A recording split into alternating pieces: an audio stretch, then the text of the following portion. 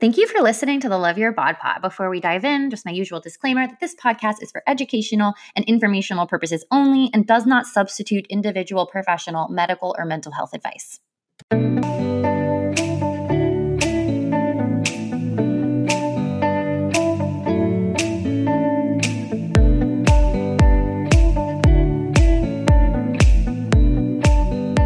Welcome back to the Love Your Bod Pod. I'm your host, Kara Corinne Safeli. I'm a health coach. I help humans heal their relationship with food and their body and literally transform their mother effing life, because that's what it's about. It's about creating an amazing life that you love and getting all of the food stuff out of the way.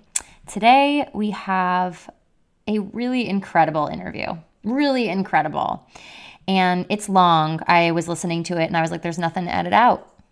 There's nothing to edit out. Every word of it is beautiful and important and needs to be in here. So it is lengthy and it's unique. It's slightly different than some of the other interviews that I've had on the pod. And I'm really excited about that because we talk about some unique topics. And Ashley is a dear friend of mine. You'll hear our story, how we met in the interview, so I will save that. But we talk about her story, her upbringing, the trauma that she's gone through. I want to give a trigger warning for anyone who is sensitive to conversations around sexual abuse and childhood sexual abuse, because her story includes a lot of that. So trigger warning, use your best judgment. I don't make it through her telling her story without crying, which you will hear. It's an incredible story. We talk about the impact that abuse has had on her body image and what it was like for her to repair her relationship with herself and how she really struggled to see her body as a temple, and the journey to her actually getting to a place where she does respect herself and she does respect her body, because for the longest time her body wasn't a safe place. And we then talk about the importance of caring about what's on the inside and our own definitions of beautiful. And we talk about something that she dropped a mind-blown bomb on me when we were back in Peru together, and she talks about that. And then we kind of wrap up the conversation talking about her as a mom trying to raise intuitive eaters, and she has a daughter who's starting to feel the impact of living in diet culture and pressures around weight. And we talk about that and how she's navigating that. And then at the very end, you get to hear an opportunity to work with Ashley, because I do feel like some of you are going to really connect to her and her story, and you're going to be drawn to her and the work that she does. So at the end, you can hear about an opportunity around that. Without further ado, let's get into the interview. I'm so excited about this one, guys.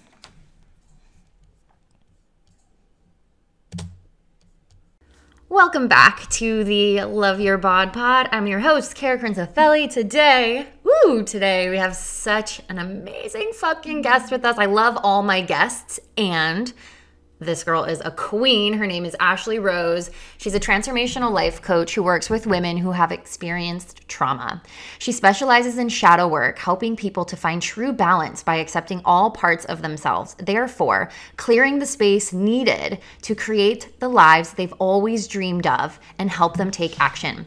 She has done immersive shadow work, sat in medicine circle, and uses her intuition to guide you through the darkest parts of yourself and into true inner discovery of your own divine light.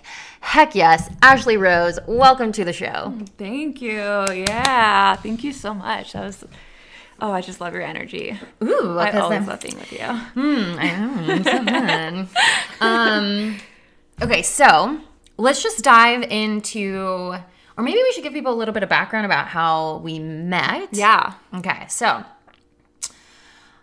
y'all have likely, possibly, maybe on the podcast heard me talk about Brandolyn Tebow. I believe the episode that she's interviewed on is episode 14. It's amazing. Go check it out. It's called The Antidote to Self-Consciousness. And she was both of our life coaches, correct? Right? Oh, yeah. And we both went to one of her retreats, not the same retreat. Brandolyn hosts these things called the Shift Retreats. I went to one and Ashley went to a different one. And then Brandolyn created this 10-month-long incubator space for women. And I talk about that on episode 5 of the Love Your Bod Pod. I actually talk about this 10-month container. It was called Root and Rise. With Jane Meyer. With Jane. With Jane Meyer, yes. Jane needs to be on the podcast as well. And I was the chef for the retreat, and I also got to participate, and then Ashley was a participant. So we actually met in that 10-month long container. So we spent like a year together. And it feels like longer. Like I always tell you, you always remind me. You always remind me, like, girl, we just met. Like, we met like a year ago. And I'm like, no way. It's been like 3. Yeah. It really feels like we've known each other so much longer. Well, that's what happens when you go into a safe space like this and you're vulnerable and you let your guard down and you let people see you. The bond, the connection is real and deep.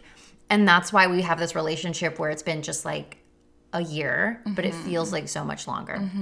And then we're going to get into it later in the podcast, but we went to Peru in November as well, and Brandolyn was with us. So Brandolyn has like become our friend now. She's our mentor and our friend.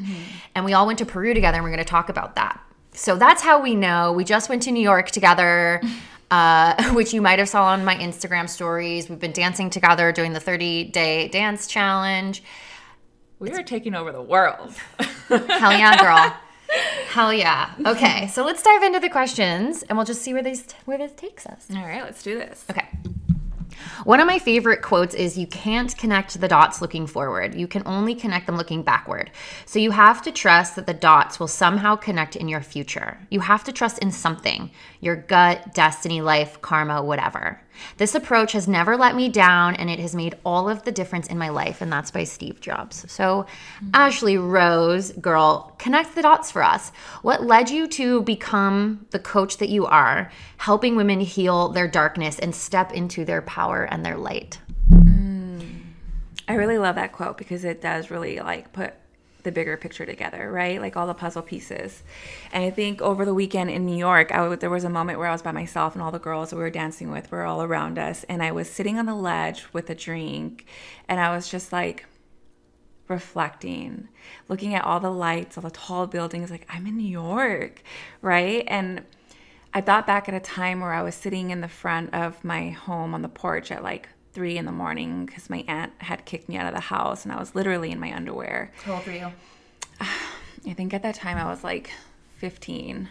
I was older, so I was a little older than when everything started. But sitting out there and then having 6:30 roll around, and then I lived in a home that had like 5 other houses in the back. So all my cousins and my friends that lived there around the same age would walk by and like see me out there and like basically in my underwear shivering, knowing that I got kicked out again and I had to sleep outside. So it was so interesting to be looking at these buildings, sitting in this container of powerful women, right? Like sitting there just knowing that we're here to do our life's purpose, and wondering if I ever would have thought that I would be here from that space. Yeah. Never. Yeah. I knew there was something more, right? And that was my mantra always, like, there's got to be more to life. There has to be more for my life. Like, I'm not going to make it this way, you know? And then being able to reflect on that in New York, and I was just like, wow. Yeah. Wow. A lot of it's making sense. A lot of it's the reasons that I went through so much so that I can do this work for people and help guide other women and young girls. Like, I've worked with a couple of young girls that are still in those spaces and like move through all that. Yeah. Yeah. So that's a beautiful quote. Yeah. It really resonates. I would really love for you to like share your story so that people can really understand the trauma that you've been through and all that you've endured and all that you've overcome, so that people can like see what I see. Mm-hmm. So trigger warning. Yeah. Use your best judgment. But I'd really love for you to actually share some of the instances that you've endured that stand out to you, so that people can really understand what you've been through and overcome. Okay, yeah, I'll condense it. I'll do my best. I will go into more detail. You've actually inspired me, so my podcast will be coming out soon. I'll go more into detail there. But I was born. My mom was like 25, and we lived with my grandparents, and I had a really good relationship with my mom. I was a very smart, outgoing little girl. She let me make choices and decisions. She really saw my leadership, and she really like nurtured it. And then we moved out of my grandparents' home to South El Monte with my aunt. And I didn't remember like things leading up to that, but my little sister was born. And then it just shifted. Like things started to happen. My mom was a little bit more absent-minded. She was a little bit more neglective. You know, I remember having to be switched because my little sister was born. All those like natural things, right? Like you're the older sibling, you got to take the floor, you got to take the bed, the next bed, you don't get to sleep with mom anymore, all that stuff. And then things started to like happen. My mom started to get really angry. And I remember not understanding it. And like the hitting started. Like I would want her attention, and so I would do something, and then she would just start to like get really upset and yell and put me in the bathroom, or I wasn't allowed to talk about what I was experiencing. And then as I got older and older, she started dating, and didn't have a very good choice in men. And there was this particular person who I knew intuitively already at that age was dark, there was like no light in this person. And because I was such a loving being, I was accepting, but I knew something was up.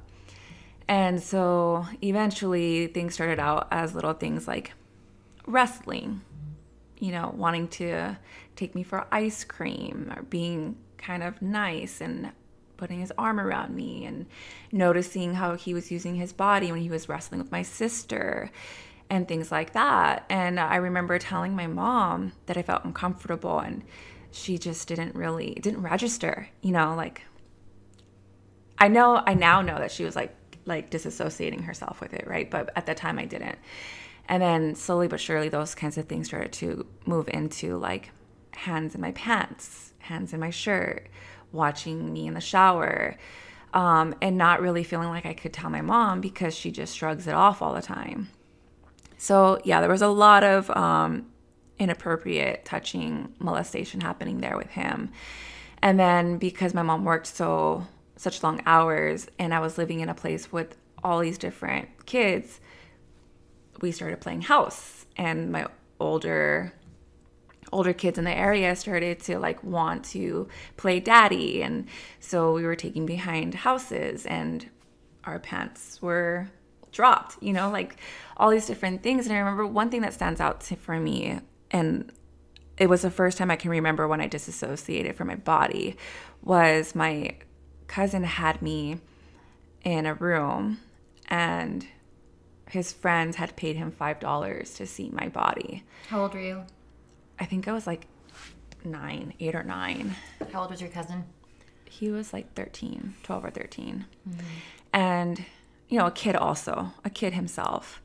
And so he held my hair in his hand and pulled it until I pulled my pants down and turned and did a little show for his friends. And then he like threw me to the side, like done, you know.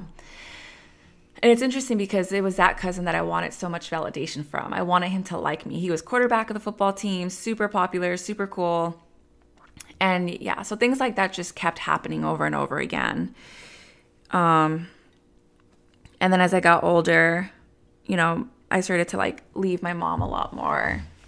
Eventually, the boyfriend got really, really aggressive and things like that. And when I finally told my mom, like she had found me masturbating, and got really angry with me and like put me in the bathroom again. That was like my fucking place. I hated the bathroom. And she was like, what's going on and why are you doing that? Like, is somebody touching you? And I'm staring at her in disbelief. Like, I've been telling you for so long. And she's like, what's going on? I told you can always tell me anything. There's no secrets here. And I just didn't know who I was looking at. You know, who is this person talking to me? So I gave it another shot. And I told her again, like, he is doing this. And she heard me. And she was like, okay. And then she let me go back to bed. And then I heard them arguing and I heard them fighting. And then the next day, I got up went to school, came back, and he was there and she was there, and it was like nothing happened. And I didn't even know what to do with that. I had absolutely no clue what to do with that. So eventually he started to get more and more abusive. I ended up getting a little sister. In between this time, I was like moving from place to place with my aunt, with my grandma, you know, not ever wanting to be home. And then he came home one day very drunk and tried to hurt one of my cousins. And there was this big fight, and I called the cops, and they came and got him. Of course, it was so much more dramatic, you know, before, but talking about it now, it's like, yes, this happened. Was deported because his green card expired. And so we were super happy, me and my sister, we were super happy. I got a job. I was like 12 years old. I got a job selling things on the street with this like Boys and Girls Club program or whatever. Would help my mom pay for whatever we needed. And I was just like, yes, we're going to do this. We're so good now, you know? And then one morning I wake up and I'm like with my sister in our room, and she's like, Mom's doing something in the kitchen. So I walk out to the kitchen, and my mom is like putting things in boxes. And I'm like, what are you doing? And she's like, I'm moving. And I'm like, where are we going? She's like, I'm moving to Mexico. You and your sister need to find a place to live. How old were you? I was 11, 12. Mm-hmm. I was in junior high. Mm-hmm. And I had an aunt that was my favorite aunt, Sandra. Love her, loved her, loved her, loved her. And I let her take my sister. And my Aunt Becky moved into my house. And so I stayed in my house. And I gave, you know, my cousins took my room. And I took the couch. And that was just my life for a little while until my mom came back. I was having trouble in school. I was getting bullied a lot. And was threatened by one girl with a knife. And so my mom finally, you know, came to visit, and I told her what was going on. And she's like, okay, you're coming with me. And I'm like, what do you mean? I'm in my like 8th grade year. Like I'm about to graduate, you know? And she's like, no, you're coming with me. So we moved to TJ. Tijuana. Okay. And there he is. Oh, you know, shit. Yeah, there he is. Wow. And everything is settled the first night. The next day we go to the store, and he comes into my ear and he asks me, he's like, did you miss me? Did you feel me last night? And I'm just like, oh my God. I didn't even know what to think. So that started happening. Eventually we went to go get my other sister from my Aunt Sandra. So she's with us now. I'm working at a swap meet in TJ. I'm like this little 13-year-old girl getting on a car with all these men and adults by myself, going to TJ, working, learning Spanish, selling watches, you know, doing my thing. And one day, me and my sister see her boyfriend getting out of a house with another woman. So we go running to tell my mom. We're just like, this is it. Like, this is it. He's cheating. We're out. We're good. And we tell my mom, and there's this huge fight, and she starts packing everything. And my little sister Brianna is just like, yes, we're going to leave, you know. And we look at our little baby sister Celeste, and we're like, yes, we're going to get out of here. And so the next morning I go to work because I know better. You know, I know better. I take Brianna with me. After work, we're coming back. And as we're getting to the house, they're driving in a truck together, laughing. And the look on my sister's face was it for me. I looked at Brianna, and she just had this look of defeat, like no hope. So I go inside, and I went off on my mom. And I was like, what are you doing? Like, this isn't just your life. Like, we're here. Do you not care about us? Like, he's cheating. I wasn't even talking about the molestation, like all of that, because I knew it wasn't getting me anywhere, you know? But like, he's cheating on you. What are you doing? Like, he doesn't really love you. As if like hurting your kids wasn't enough. Here this is. And she's just like, you know what? You need to shut up. This is my life. This is blah, blah, blah. And she's like, you're such a bitch. And it was the first time in my life I looked at my mom, and I was like, you're a bitch. And I ran for my life, and I could hear her chasing me. And she throws me on the bed. And this is where my life changed. She throws me on the bed. She climbs up on my body. The next thing I know, my hands are lifted. She has both my hands in her hands, and her foot's on my throat. And she's choking me. And I remember not being afraid at all. I was just like, of course this is happening. And she's just like telling me to die. Like, I never wanted you, just die. Please just die. And I'm like, okay. You know, if you don't want me, if my own mom doesn't want me, I'll die. And I had my first out-of-body experience. I can feel myself slipping, and it was so peaceful. It was the most peace I've felt in so long. And I like sit up out of my body, and I see my sisters. I see Brianna screaming on the left of me, and she's like, get off my sister. Please get off my sister. My baby sister, who's like 2.5 or 3 years old, falls to the floor. She like collapses on the floor. And I remember thinking like, no, you can't go. You can't go. You're needed. This is all going to be for something. I promise you, you can't go. Don't go yet. And then this shadow comes from the left, and then I just pass out. I realized later that it was him that took her off of me. He pulled her off of me. And then I wake up in my room. My mom walks in with a spoon, and she's like, take this. And I swear to you, Kara, I was like, it's poison, you know? And I look up at her, and I remember thinking like, I love you. And I want you to be happy. So I took it, believing that it was poison. It was lemon and honey. Like, she felt horrible, and she was trying to help me with pain in my throat. And I laid back down. And then when she left, I went and got, when I realized it wasn't poison, I wasn't dying, I went and got what I had in the room, which was like the Scotch tape. And I was like, let me help her. And I started to cut my wrist with the edge of it. And then something just came in. Something came in and was like, I remembered my sister's faces, and I was like, no, you're going to leave. You're going to get out. You're going to get a home, and you're going to take Brianna and Celeste, and you're going to raise them, and you're going to fucking survive. Like, you're going to get them away from her. Because if you're gone, then there's no one to help them. And so when we came back to California, I found my Aunt Sandra. Brianna was staying with her. The school year was going to start again. And my aunt hid me in her car. She's like, I can't have you live with me, but I'll hide. Like, your mom's going to leave tomorrow, and you'll be free. You won't have to go. And that's when I made the decision, like, I'm going to have to leave my sisters for a while to be able to do this. And so I slept in her car overnight. And I heard my mom knocking on her door in the morning. She was pissed, and she was like, is Ashley in there? And she's like, no, I don't know where she is. She was here last night. I don't know where she went. And my mom was like, that bitch, like, I got to get on the Greyhound in like an hour. She's like, well, fuck it. And she left. And so from there, I was just going place to place. I stayed at one of my best friend, Michelle. God bless her. Her family, they always took me in. Stayed at her house for a while. Went home to home. Was on the streets for a while. And then eventually my mom, turned out that she got pregnant that summer. So she moved in with my grandmother and took Brianna with her. And so Sandra had a place for me now. And so I went to live with Sandra. And that's a whole other story. I mean, we can go into that. With Sandra, was a different type of abuse. You know, Sandra was also very sick from past trauma and things that she went through, and ended up wanting, having me trying to be a surrogate for her because she was having a hard time holding pregnancies. And she already had like a little girl that I ended up raising.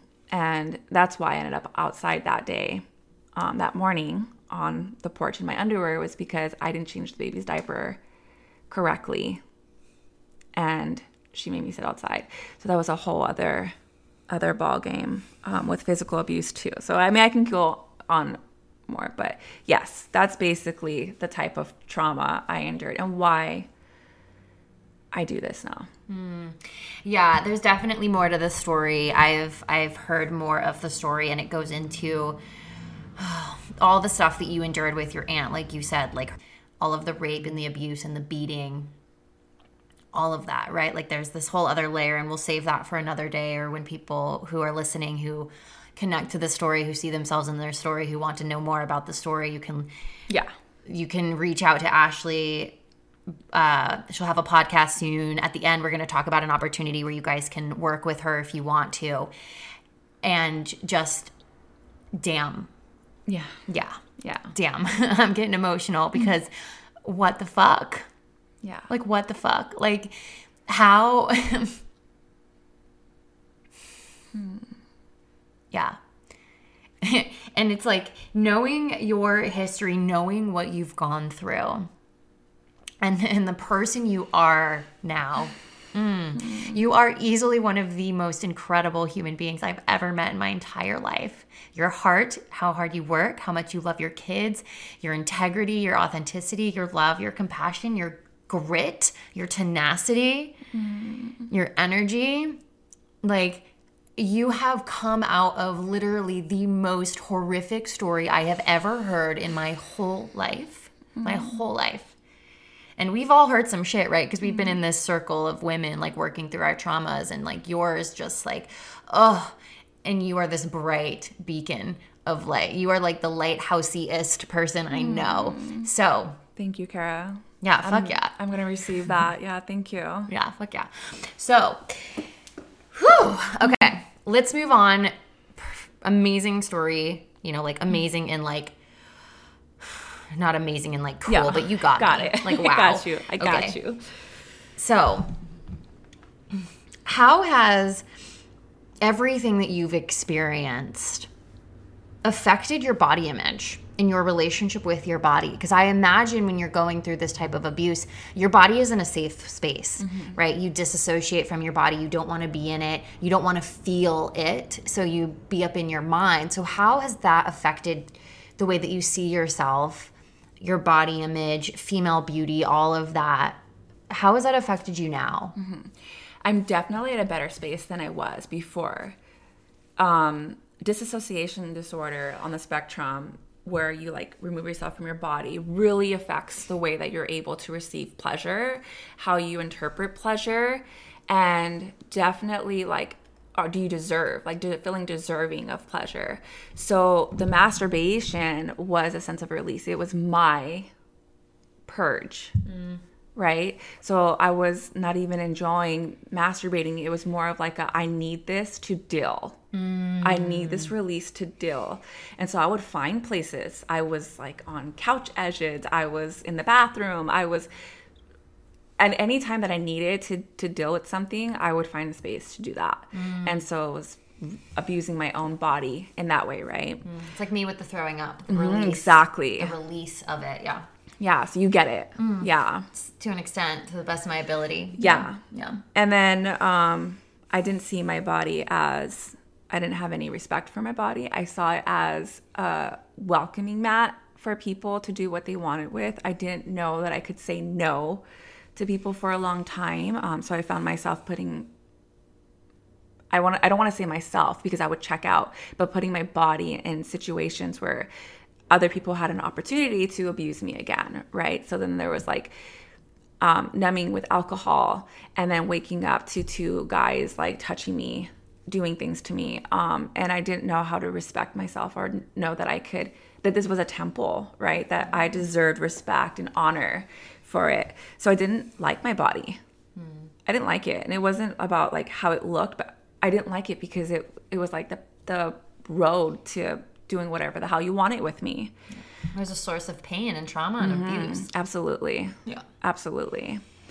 And then getting touched at such a young age, it starts to like, it feels good, right? Like you start to like, all these hormones start to develop and your body starts to like go through these things that you aren't ready for, but it's happening now. So my hormones started to go out of whack, and I got acne at like 7 years old when the molestation started. I got acne from the stress, the trauma, the hormones, all of it. So I got really bad cystic acne. And so I got made fun of a lot. My mom was embarrassed about my skin. And so I developed this like dysmorphia like way about my face.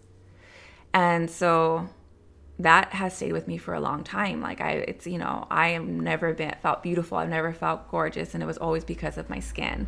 I wanted to hide. I would do bangs. I would put my hair in my face. Sometimes I wouldn't even put makeup on because I was like, what's the point? I didn't engage in social events. I felt like I had to do things extra. I overcompensated in my friendships. I overcompensated with guys. Like I had one guy that I really cared about who helped me a lot. Joe, And I let him do whatever he wanted with me and my friends. He was like banging all my friends, and I was just like, it's okay, because he's so hot and I'm so not, you know. Yeah. So I was really abusing my body. I was really letting myself I didn't love my temple at all. Yeah. I mean, I get it. How could you? Right? And something that you talk about a lot, something that's been healing for you, has been this idea of like, you're not beautiful and you don't have to be beautiful. And it's been a message that like, it's taken me a little bit of time to soften up to your perspective. So can you share with us a little bit about like, what do you mean? Like, I don't need to be beautiful, or I don't identify with being beautiful. Like, what, can you just dive into that? Yeah. So I love playing with words. Okay. I like to make words mean whatever I want. All you academics out there are going to be like, no, words they're there for a reason, and they have definitions. And I'm like, yeah, well, I like to tweak them. So beautiful to me and what it represented, and that exact definition for me was society's definition of beautiful. What we in our culture, where we live, the magazines, the media, what they considered beautiful was a very like symmetrical face, clear skin, small body, tall, 6 foot, beautiful teeth, blue eyes, big boobs. Yeah, exactly. Like, that was beautiful. And I struggled my whole life. I'm 5'3", brown eyes, acne, scarring on my skin, no boobs, I have them there. I fed my kids with them, thank you. But they weren't what was considered attractive, right? And so I got really fed up. Like, I started to realize, like, I'm putting myself under this enormous social pressure to become all of these things, and there's nothing I can do about it. And so I'm not beautiful. And I'm okay with that. I am proud of that. I am my own definition of beautiful. And to me, that is being the light, that is feeling from within that I am worthy of love, and that my skin, my body is here as my vessel to do my life's work. And I am what I consider cute, funny, loving, all of those things that people find attractive, that things in other people that we find attractive because of their traits, right? What they believe in, what their purpose is, and how they go about treating other people. I find that beautiful. And for me, that reflects the outside. So when we work, so you and I were having that conversation about, right? Like, I've struggled with, like, I'm going to be in sweats and a t-shirt, and I'm not going to put makeup on because I don't want anyone to think that I'm dressing up for them. And I had to move past that level. That was a level, cool. That got me to where I needed to go next, but there was another level, and there's always another level. And now where I sit with is that I feel so secure in my skin and my body, and I feel so happy with who I am as a human being. And when I get up in the morning, I like to put something that I think is cute on. I like to wear the heels that I think are hot, and I like to do my makeup the way I want to do my makeup. And I like when I reflect, like the outside reflects the inside. And when it doesn't all the time, because we have our down days, right? Yeah. That's okay. That's okay. And to me, that's beautiful. Yeah. So it's like you've gotten to this place where you were accepting of who you were. Exactly. And you were like, hey, I don't meet this external standard, the beauty ideal, the thin ideal, the model ideal, all of that. I don't meet that. And so I'm going to stop pretending like I'm ever going to meet it. I'm going to stop trying. And I'm actually going to learn to accept myself. And I'm going to learn to actually see that, like, I am my own version of beautiful, and it's not just my physical exterior. It's actually who I am as a person. It's who I'm being, right? It's my values, my traits, my personality. All of that is so beautiful. And as a result, then it sort of transmutes to the physical realm. And now you've gotten to this place where you can care about the way that you look from that place, as opposed to seeking external validation, seeking to meet the external standard. It's coming from this place of like, I want to do this. This is fun. I feel good when I take care of myself this way. And like, yeah, getting dressed up is cool. Like, there is a place in our lives for beauty, for makeup, for the high heels, right? And it's about where it's coming from. Exactly. Because what is your definition of beautiful? Like, what's your definition of beautiful? Wow. Yeah, it has nothing really to do with appearance. Like, very little. It's more about energy. Like, when I actually think of, like, someone who I find beautiful, like, I think of, like, my boyfriend who does not meet, like, very few of society's standards of, like, what a beautiful man is, right? Like, he's not very tall. He's, you know, considered obese, like, fuck that word, but he's, you know, heavier set. He does not have, like, a fashion sense, right? Like, I mean, I worked in fashion, so I say that with a little bit of some expertise, lovingly.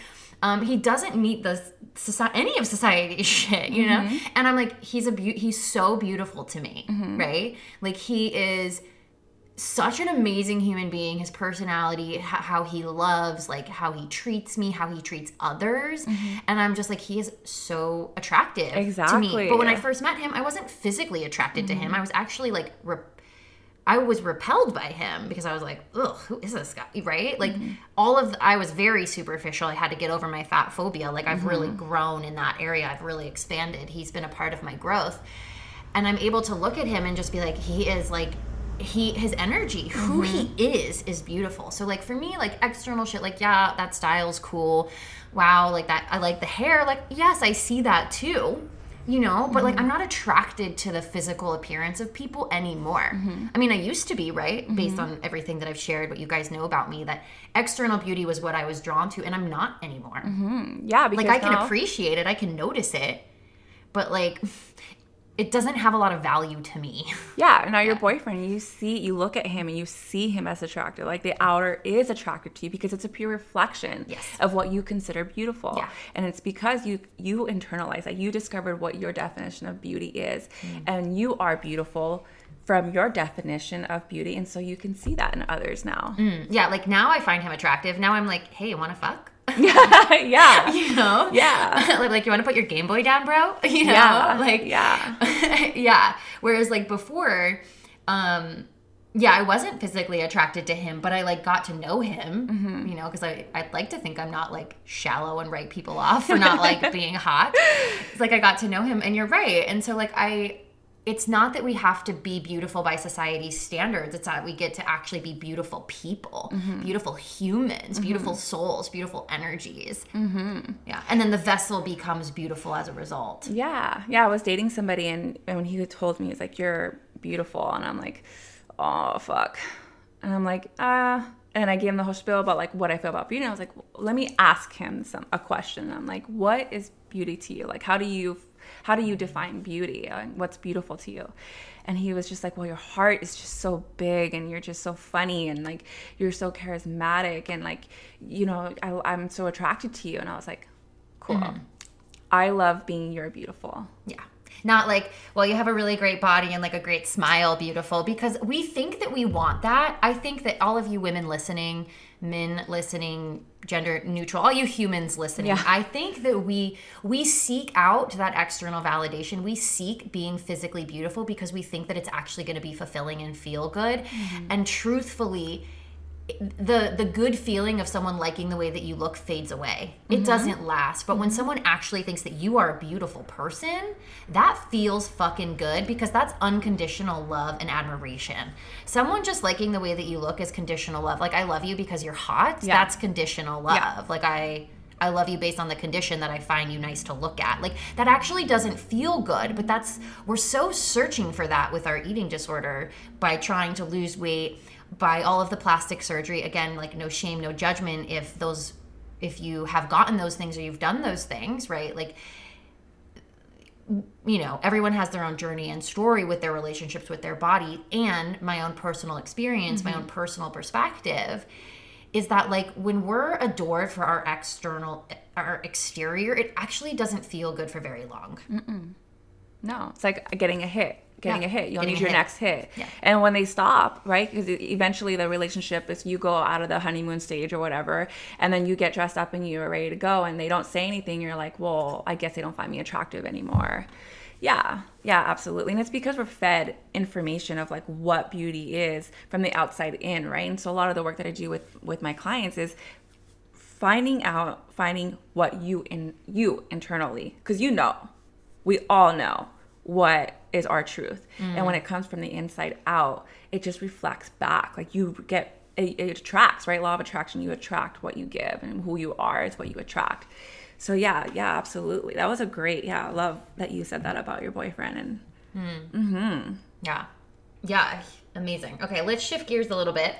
So there's two other really amazing, important topics that I want to get to. First up is, we mentioned earlier that we went to Peru together. For those of you, I haven't fully talked about this on the podcast yet because I've been like kind of afraid, but whatever, judge me if you want. We went to Peru and we sat with ayahuasca, which is a sacred plant medicine. We sat 3 ceremonies and we wanted to honor the tradition. So we went to Peru and sat with the Shipibo people and drank medicine in a maloca, which is the tradition. It was amazing. We went with a bunch of our girlfriends, right? Like Brandolyn was there. All of, so much of our sisterhood was there. And you said something to me. This was after our first night sitting medicine. And I had an incredibly emotional experience, like healing my family wound, my loss of family, which is like a huge part of my story. And I've talked a little bit about it, but losing my family, like my idea of it. And you were sharing something with me and you were sharing your story and what you've gone through. And I had this moment where I'm like, oh my God, what you've gone through is way fucking worse. Why the hell am I crying? Why am I sad about like the shit I've gone through? Your trauma, holy shit. And you said something so profound. And I'd love for you to share it right now, your response to me being like, oh my God, I should get over my shit. Yeah. So I don't know if it's because of my empathic, like I'm so empathic that from a young age, I can always feel people. But it was just this inner truth that I've always known that like, so you hear things about like, oh, it can always be worse, right? It can always be worse. Yeah. Someone else's story is always going to be worse. And I got that. Okay, I had that mindset too. Like, what am I crying over, right? Like, I would watch the news and some girl got raped in the forest and all, she's buried and the mom's having to find her. Like, oh, there's so much. There's just so much. And that doesn't take away from my experience, right? So I truly believe that we all experience the worst that's ever happened to us at the same degree. Like, my level of the worst that's ever happened to me is your level of the worst that's ever happened to you. It doesn't take away from any experience. The trauma and your reaction and the way that your subconscious internalize, like the way we internalize trauma is the same for each person and different.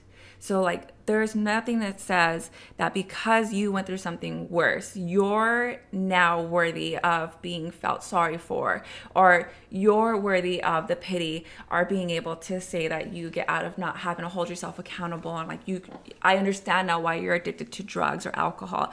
You don't have an excuse.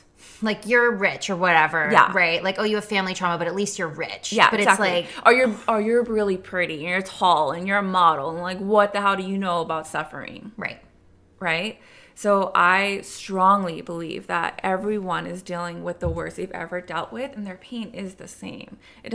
We don't get to take away someone's experience and say, oh, you don't get to cry about that. You don't get to be sad about that. You don't get to have to need help and need attention and take up space for that, because that person over there went through so much more and something incredibly worse. And no, there is no worse. There's just trauma, and there's things that happen, and there's our reaction to it, and there's our internalization of the story and what we create it to be, right? And so that everyone is dealing with their own thing.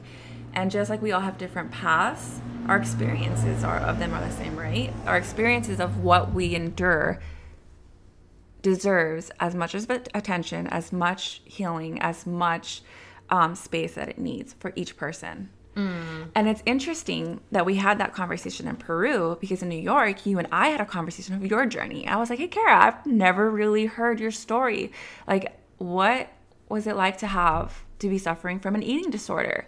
And then you were sharing with me, and I was in tears. Kara, to me, I would say that's worse. I honestly would sit here and say that's worse. You know what I mean? But there isn't worse. There isn't worse. There just is. Yeah. And I think that's why you're able to see me so highly, is because I reflect what needed to be done, the strength that it takes to pull yourself out of that hole, to decide that my life is worth more. I'm worth living, and I'm worth this fight, and I'm going to fight because I am worthy. Yeah. And I think that it's like, okay, what you went through was the worst pain you've ever experienced. So it's your worst source of pain and trauma. And then what I went through was the worst source of pain and experience and trauma that I've ever felt. So why would we compare each other's and be like, yours is worse or mine is worse, or you have more of a reason to be like the victim or whatever? Like, you have more things to be upset about. Like, your pain is more valid than mine.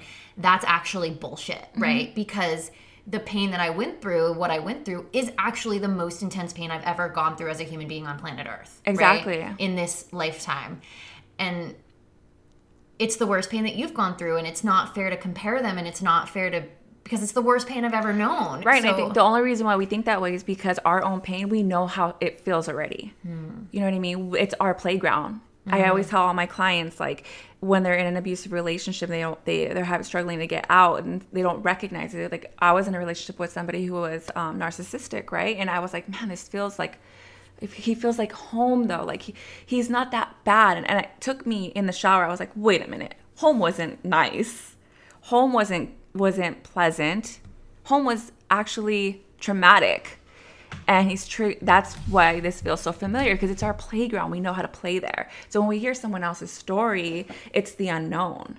We're like, holy shit, I could have never have dealt with that. How did you deal with that? Because it's not our playground, it's someone else's playground. And vice versa. You know what I mean? Like, eating disorder, having to binge and wanting to binge and then purge. I know what it feels like to have to get up the next morning and go to school, regardless of like having bruises in my thighs or whatever happened the night before, right? So it's the playground, the water that we swim in. It's the water. Right? It's the water that we swim in. Yeah. Yeah. And I love that perspective, because however you're feeling, like, it's not fair to then say that your pain isn't as valid or that your pain is more valid. Right. All of our pain and trauma is valid, and it's all going to take something for us to rise above it and to heal it. And it actually allows you to have more compassion on yourself and other people and more empathy from this perspective. I love it. It's amazing. My mind was like, boom, whoa, never thought of it that way. I'm so glad. Yeah, so that was amazing. Okay. Recently, just yesterday, you had this experience. You have 2 kids, and you have a daughter and a son, and you were shopping yesterday at Fry's Electronics, and you had this experience, and I want you to share with us what happened, and then we can kind of talk about it. Yeah, okay, so we walk into the store, and my daughter's like, I have to go to the restroom. And so we walk through, and she, she's in front of me, and so she goes into the bathroom. Usually I go with her in the stall, but I stopped. Fry's has like the Alice in Wonderland theme, like all of the structures inside. It's very Alice in Wonderland type. It's very fun. And I see this like machine. I think that's like a coin thing for a bar, for like I don't know. And I look closer, and it's like one of the old school scales. You put a quarter in there, and you get to weigh yourself.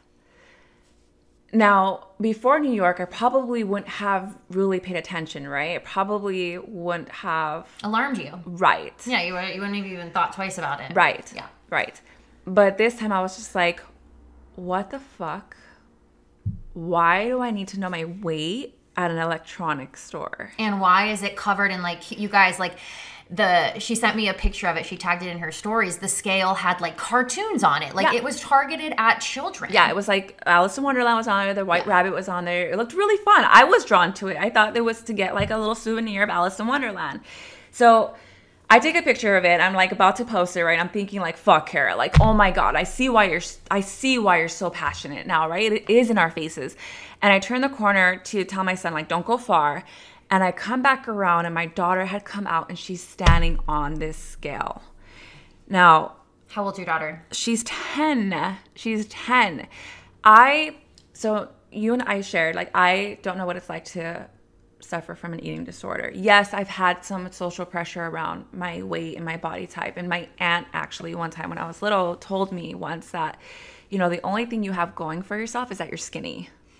And that stayed with me. That is, Yeah. So I go up to my daughter and I'm just trying to stay calm, and I'm like, what are you doing? And she's like, I want to know my weight. And I'm like, oh my God. She has her own body type, right? Her weight fluctuates, goes up and down. She's tall, a little bit thicker than I am. So I've had to learn, the differences between the body sizes and like proper nutrition that's gonna like feed your soul and like make you feel good. And like she binges, like I'm finding things out now. She's binging on like candy bars and things like that, and to the point she knows that it's not she in her mind it's not okay. And I don't know where she got this from, probably because I'm like, you can have a candy after dinner, like have your sweet after dinner, or which seems like practical, normal advice, right? Yeah, I think most moms listening, you can be like, yeah, you want them to eat their nutritious meal, and then they can have the dessert. Right, not because of your weight, just because. Yeah. I grew up my grandpa used to tell me all the time, right? Yeah, I have compassion, I get that. I started to like, when I would clean the couch, there was like wrappers in the sofa and all of these things. So she's feeling restricted and having to hide this. I'm so grateful for our friendship and what you do, like your message and what you're so passionate about, and like your mission is just so fucking important. And the fact that I've gotten to be able to get this time in all of our journeys, our wonderful like learning, growing experiences, but I've gotten to hear you and listen to you, and you're so like amazing to talk to you. Like you really get my, like I'm very ignorant to it, right? That whole area, I'm very ignorant to it.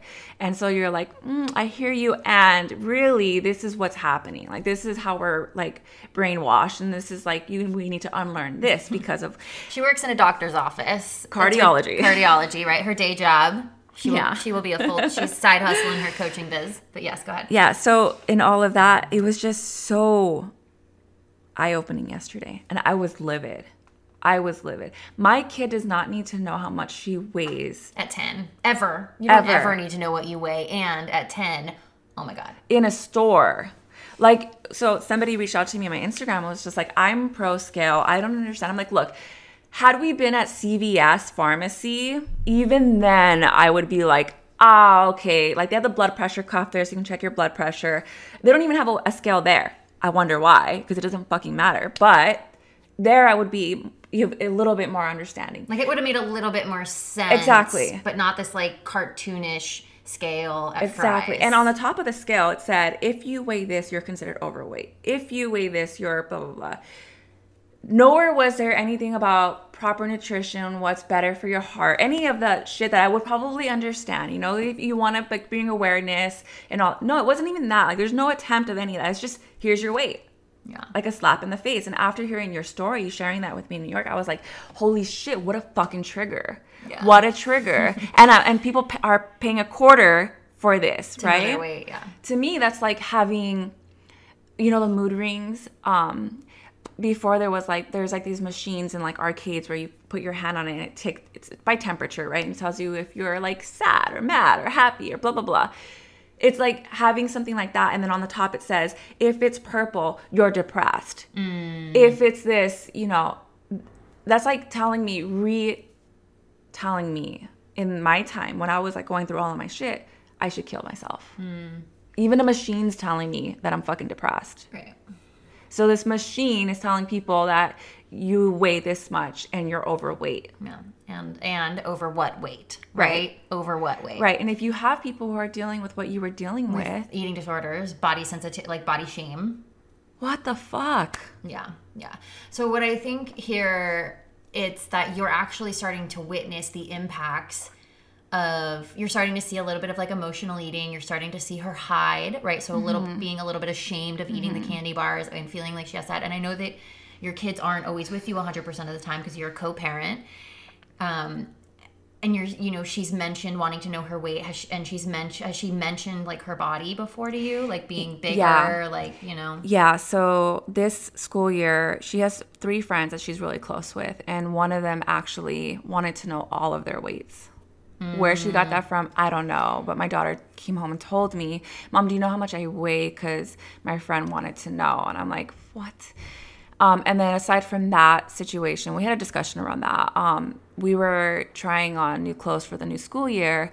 and I heard her crying in the dressing room. And I went in there, and she's like, I think I need to lose weight.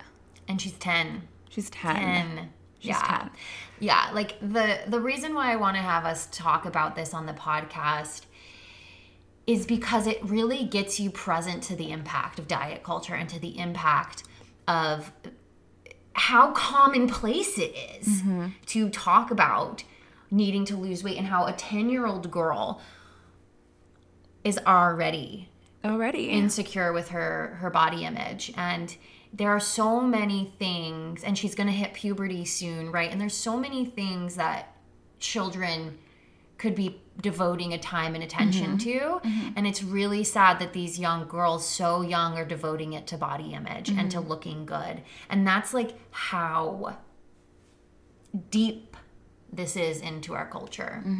Yeah. Because you aren't a dieter. You've never dieted. You don't talk about losing weight. Like, she doesn't have a mom who's dieting like I did, right? Like, you're not talking negatively about your body. Like, she's getting this from society. She's getting this from school. Yeah, good point. You know, like, she's not getting this from you. Right. So the question then becomes, what can you do as a mom to support her, to love her, to remind her that she's more than her body and that her body is okay the way that it is, right? And the question is like, well, do I talk to her about the candy bars? Like, how are you feeling as a mom? Oh yeah, it's really hard to really steer that ship, right? So like, I'm careful about words I use, and I've gotten a lot of tips from you, especially on your Facebook group page. Like, thank you for that. I now know not to use the terms junk food and things like that. I try to like use language like which foods are going to make our bodies feel more energized?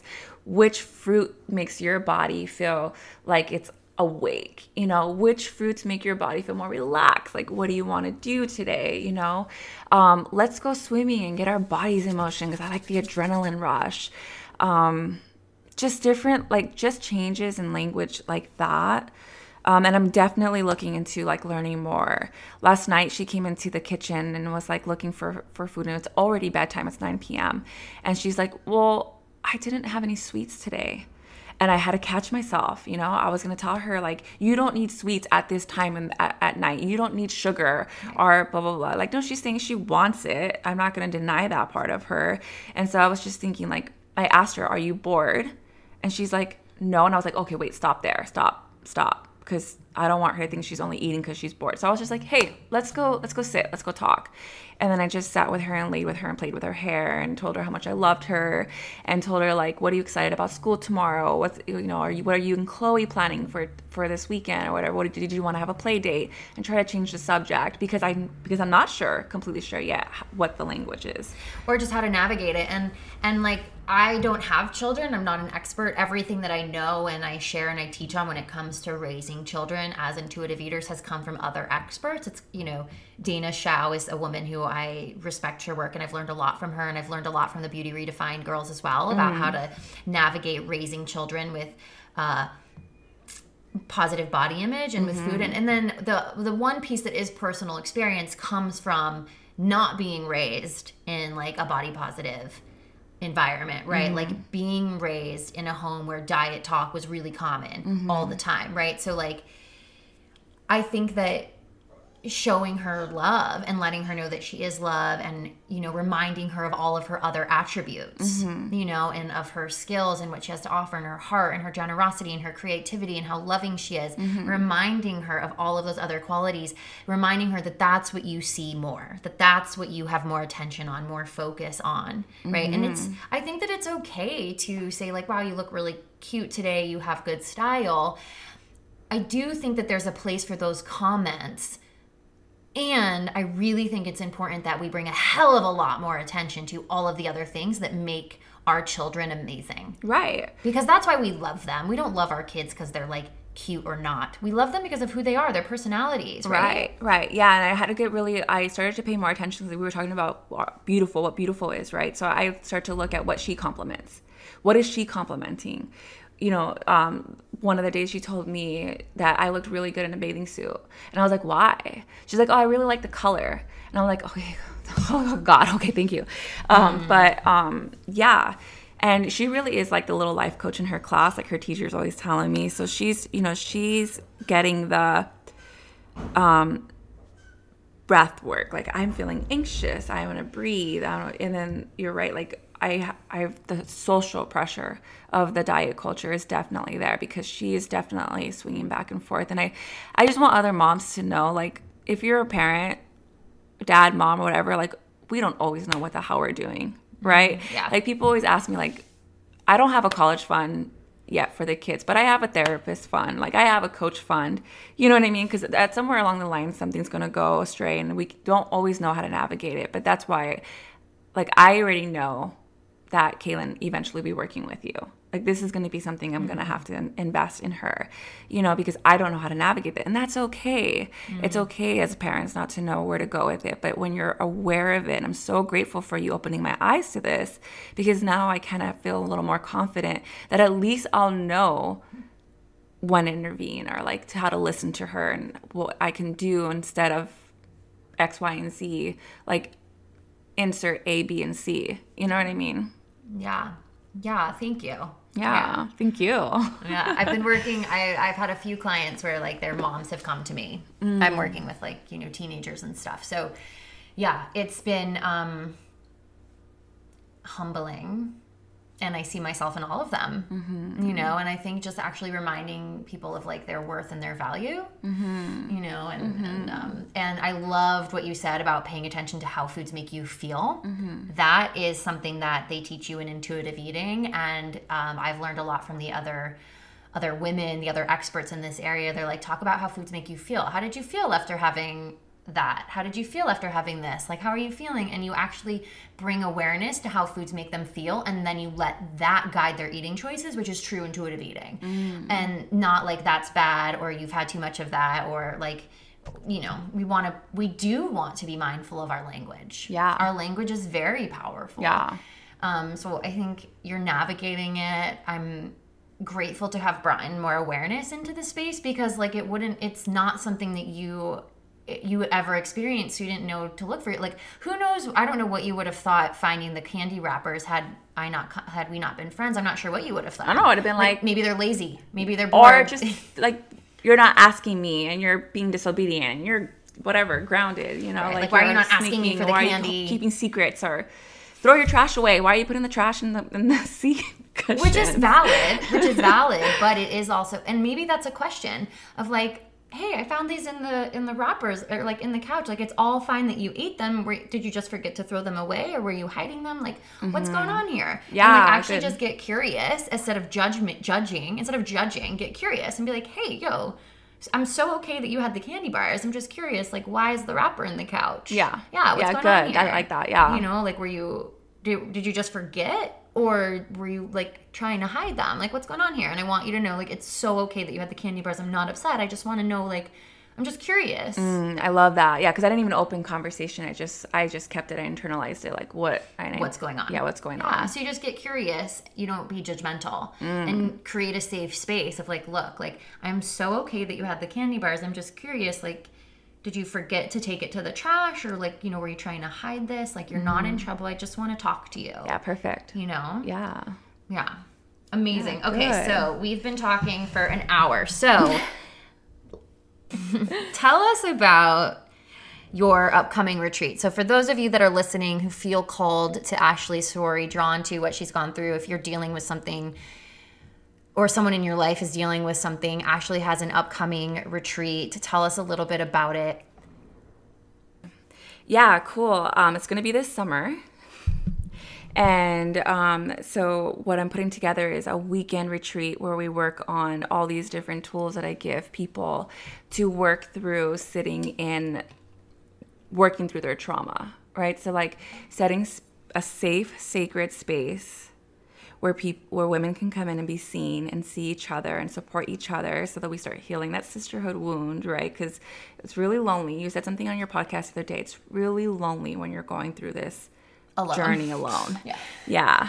But what I wanted to do was really create something where we discover our own inner healing, because we all have it. And we sometimes get on the hamster wheel of like this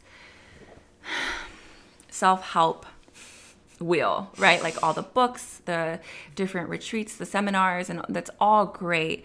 And then you have information coming from outside in, and it opens you up. But if you don't sit in the space internally, then nothing comes through that actually sticks. So like, the inner work. So I didn't have, like, I was going and getting all this help, and then I wasn't sitting with myself at home. So I wasn't creating a routine or a space for myself to deal with what was coming up. So I had to, I think where I got aware of that is where I was getting triggered now by these events of like, yes, I want that life. Yes, I want to do that. Oh, I get that. That makes so much sense. I do this all the time. And then what? What do I do with that? You know what I mean? So what the biggest part that I'm super excited about is that we do intuition work and manifestation work. So you really dig deep into what you want, what's your desire, what's your passion, and what are your blockages, and what's coming up for you, right? And then we do what I call routine mapping. So you really create what you want your morning to look like, what you want your night to look like, or maybe it's in the middle of the day. When are you going to set time aside so that you can sit and deal with the shadow?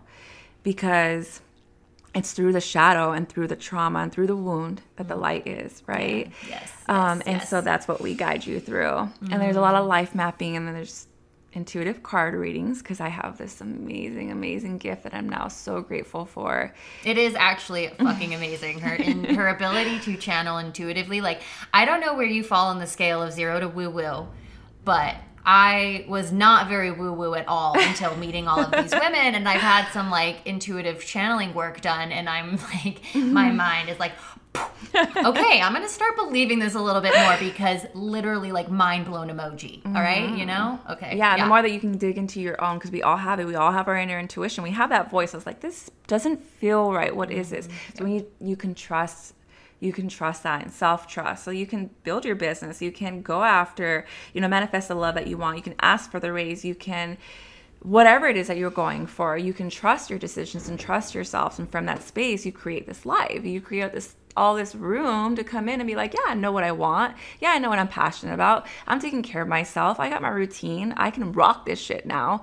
And then we create action from that space. And then no matter what comes up, you have the tools now to deal with that shit. Yeah. And you can transmute it quicker, and then stay in that space a lot longer and keep your vibrations really high. So I think on a scale of 1 to woo-woo, I'm probably like, woo-woo, what? You're like you're off the scale. I'm off the hinges. Off the scale. Yeah, so I think the thing that I'm getting from this retreat is like, if you have deep shadow, you have deep darkness, you have deep wounds, let's teach you how to deal with it. Let's teach you how to sit with it. Let's teach you how to look at it as opposed to suppressing it down, so that you actually can transmute it. And then you can connect deeply to your light, and you're going to teach people how to manage whenever it comes up post-retreat. So here are the tools. Here's how you deal with it, so it doesn't own you. It doesn't spiral you downward. You're going to have these tools so that if it comes up, when it comes up, you can kind of bounce back. Right. And then you're going to connect them to actually what it is they care about in this world, what it is that they want to do, whether that's call in their man, their woman, their partner, transform their parenting, climb the corporate ladder, start a business, make peace with their family members. Like, maybe you have a family member that you haven't talked to in years, and you're like, wow, if I don't repair this, they're going to die, and I'm not going to talk to them, right? Yeah.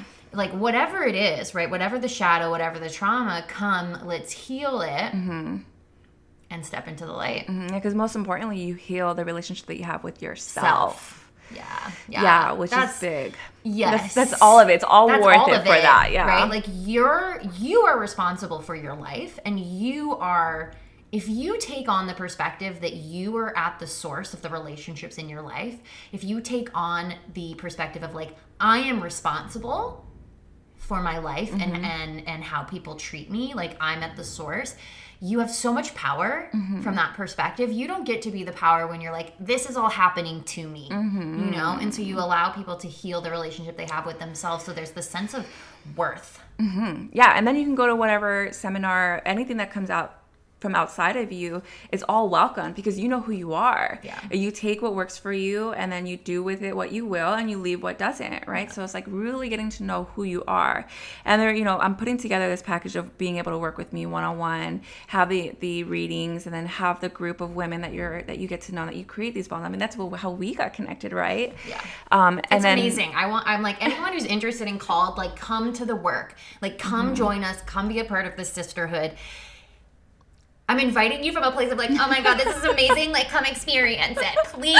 You're going to love it, right? You're going to love it. Yeah. It's changed my life. Yeah. I'm so grateful. I'm so grateful for you and all of our sisters. And yeah, we're just like, what's next? Yeah. What's next? Yeah. Like, life is exciting now. It is. Yeah. Like, life has always been like cool and kind of exciting, right? Like, I feel like I've had a pretty good life, like, my whole life. I have, right? Like, I've had my shit. Y'all know that. And it's like, I just have such a new perspective, a new possibility, a new sense of joy about life. Yeah. Yeah, because when you do all the internal work and you sit with the shit, then you can invite all the fun and all of that, right? And then, like, recently I went through a breakup, which before would have thrown me on my ass for weeks and weeks and weeks. And it's been like 3 weeks and I'm like, okay, I'm good.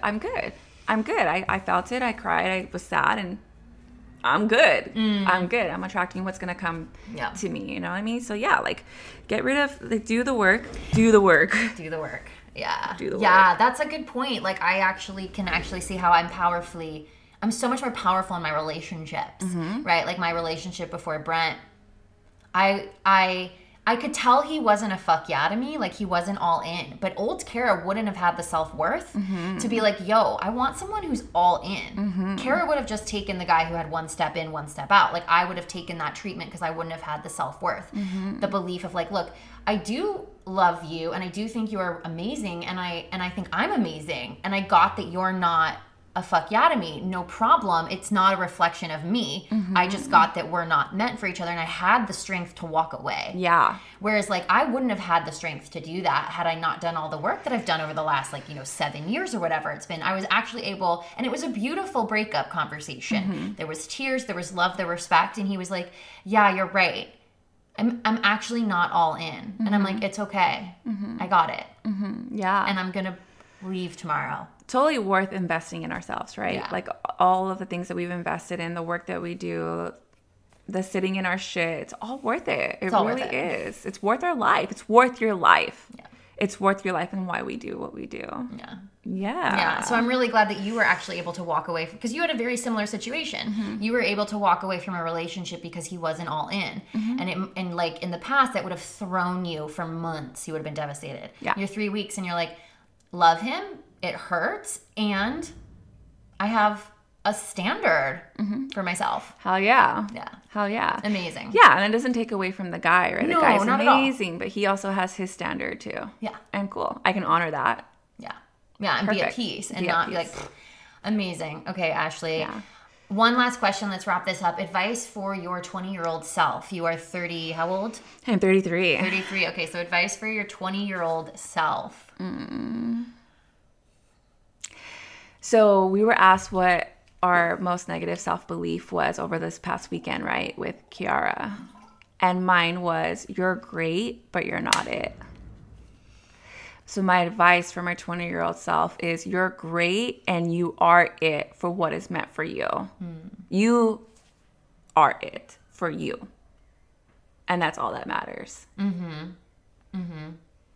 Yeah. Because when you get that, when you really get that you are worthy because you're worthy, because of who you are. And not like, it's not coming from ego. Right. No, this is coming from like love. Yeah. Like true inner knowing. Then you are more likely to go for what you want. You know that you're worthy of having what you want, what you desire, because you know that it comes from that place and you don't need any external validation for that. And anything that is a no to you is protection, and everything that is a yes for you will be. Done deal. Done deal. Yeah. Yeah. Yes. Love it. Let's end on that note before I go tangenting off. Ashley Rose, where can everybody find you, my queen? Yeah, so my website's under construction right now, but my Instagram is at @arosielife, and you can DM me there. And, spell that out. AROS as in Sam, EYLIFE. E. A rosy life. Yeah, a rosy life, because that's what you want. Yeah. We want a rosy life. Yeah. Thank you so much, Kara. Thank you so much. I see you. I honor you. I love what you're doing, and I want to be a part of it always. Yeah, back at you, girl. Yeah. Fuck yeah. Thank you guys for tuning in. We love you. Oh, I clapped. Isn't Ashley a fucking queen? She is incredible. And I find her so inspiring, and I'm so grateful and humbled that she is one of my dear friends. And be sure to follow her. Go follow her on Instagram. If you're feeling called, reach out to her. She's such a light worker. And I know you guys heard in the episode, like when it comes to the woo-woo stuff, like I had all my guards up, all of them. I was like, what is this shit? And I've met incredible women like Ashley, who is woo-woo-woo-woo-woo. And I've gotten to witness some of the power that she has, and I've gotten to witness her gifts, and she's incredible. So if you're feeling called, reach out to her. She is amazing.